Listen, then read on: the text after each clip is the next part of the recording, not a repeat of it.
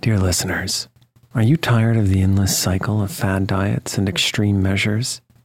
It's time to wake up to a better weight loss solution with Rowbody. As someone who's been through the ups and downs of weight loss, I know firsthand the challenge of trying to find what will stick. That's why if I qualified for Rowbody today, I'd jump at the chance for a scientifically backed program that supports long-term success. With Rowbody, you'll gain access to the most popular weight loss shots on the market, paired with personalized lifestyle changes. Over 200,000 people have already chosen Row to help them lose weight, say goodbye to the roller coaster of weight loss dreams, and hello to sustainable, real results with Rowbody. Go to row.co/snoozecast.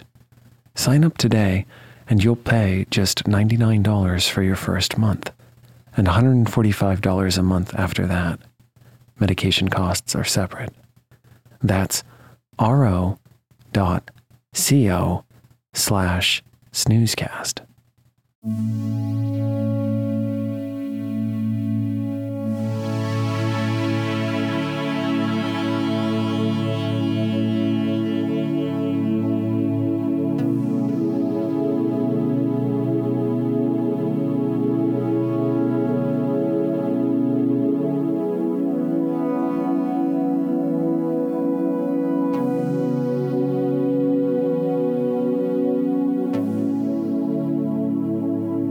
Welcome to Snoozecast, a podcast designed to help you fall asleep. Find us on snoozecast.com and follow us on Instagram @snoozecast to find behind-the-scenes content. If you enjoy our show, please write a review on the Apple Podcasts app. Also, share us with a friend. If you'd like to get an email once a week with upcoming sleep stories and other news, subscribe to the Snoozeletter at snoozecast.com. This episode is brought to you by our Patreon supporters and by Swaying Fir Trees. Tonight, we'll read the next part to the classic children's story Heidi, published in 1881 by Swiss author Johanna Spyri. If you'd like to start from the beginning, you'll find that the very first episode aired on March 8th, 2019. If you'd like to listen to this continuing story in order, go to snoozecast.com/series. Heidi is a novel about the life of a young girl in her grandfather's care in the Swiss Alps. Heidi is one of the best-selling books ever written and is among the best-known works of Swiss literature. In the previous episode, Sebastian, Mr. Sesamund's servant, is ordered to take Heidi back to her mountain home. Heidi's first stop as she hikes up the mountain is to Peter's grandmother. They have a joyous reunion, and then Heidi sets off higher up the mountain towards grandfather.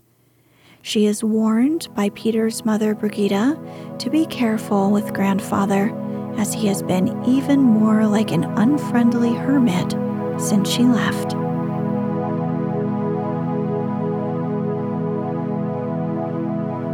Let's get cozy. Close your eyes. Relax your body into the softness of your bed.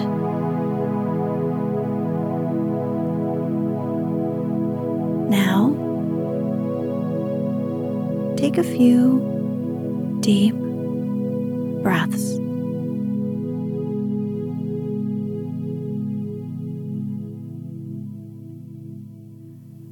Heidi climbed up the mountain so fast that she could soon discover first the treetops, then the roof, finally the hut. Now she could see her grandfather sitting on his bench, smoking a pipe. Above the cottage, the fir trees gently swayed and rustled in the evening breeze. At last, she had reached the hut, and, throwing herself in her grandfather's arms, she hugged him and held him so tight. She could say nothing but, "Grandfather, grandfather," Grandfather, in her agitation. The old man said nothing either, but his eyes were moist, and, loosening Heidi's arms at last, he sat her on his knee. When he had looked at her a while, he said, "So, you've come home again, Heidi. Why? You certainly do not look very citified. Did they send you away?" "Oh, no, you must not think that, Grandfather. They all were so good to me. Clara, Mr. Sesamon, and Grandmama. But, Grandfather, sometimes I felt as if I could not bear it any longer to be away from you. I thought I should choke. I could not tell anyone, for that would have been ungrateful. Suddenly, one morning Mr. Sesamon called me very early.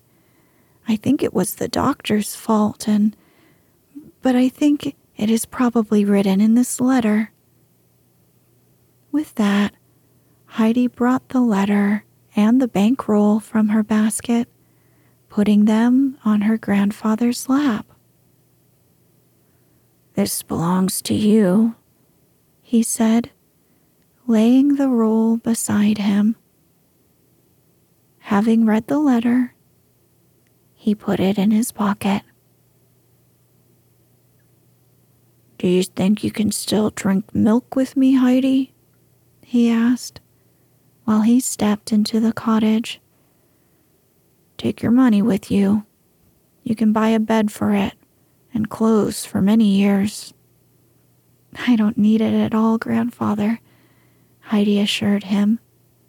"I have a bed, and Clara has given me so many dresses that I shan't need any more all my life." "Take it and put it in the cupboard, or you'll need it someday." Heidi obeyed and danced around the hut in her delight to see all the beloved things again. Running up to the loft, she exclaimed in great disappointment, "Oh, Grandfather,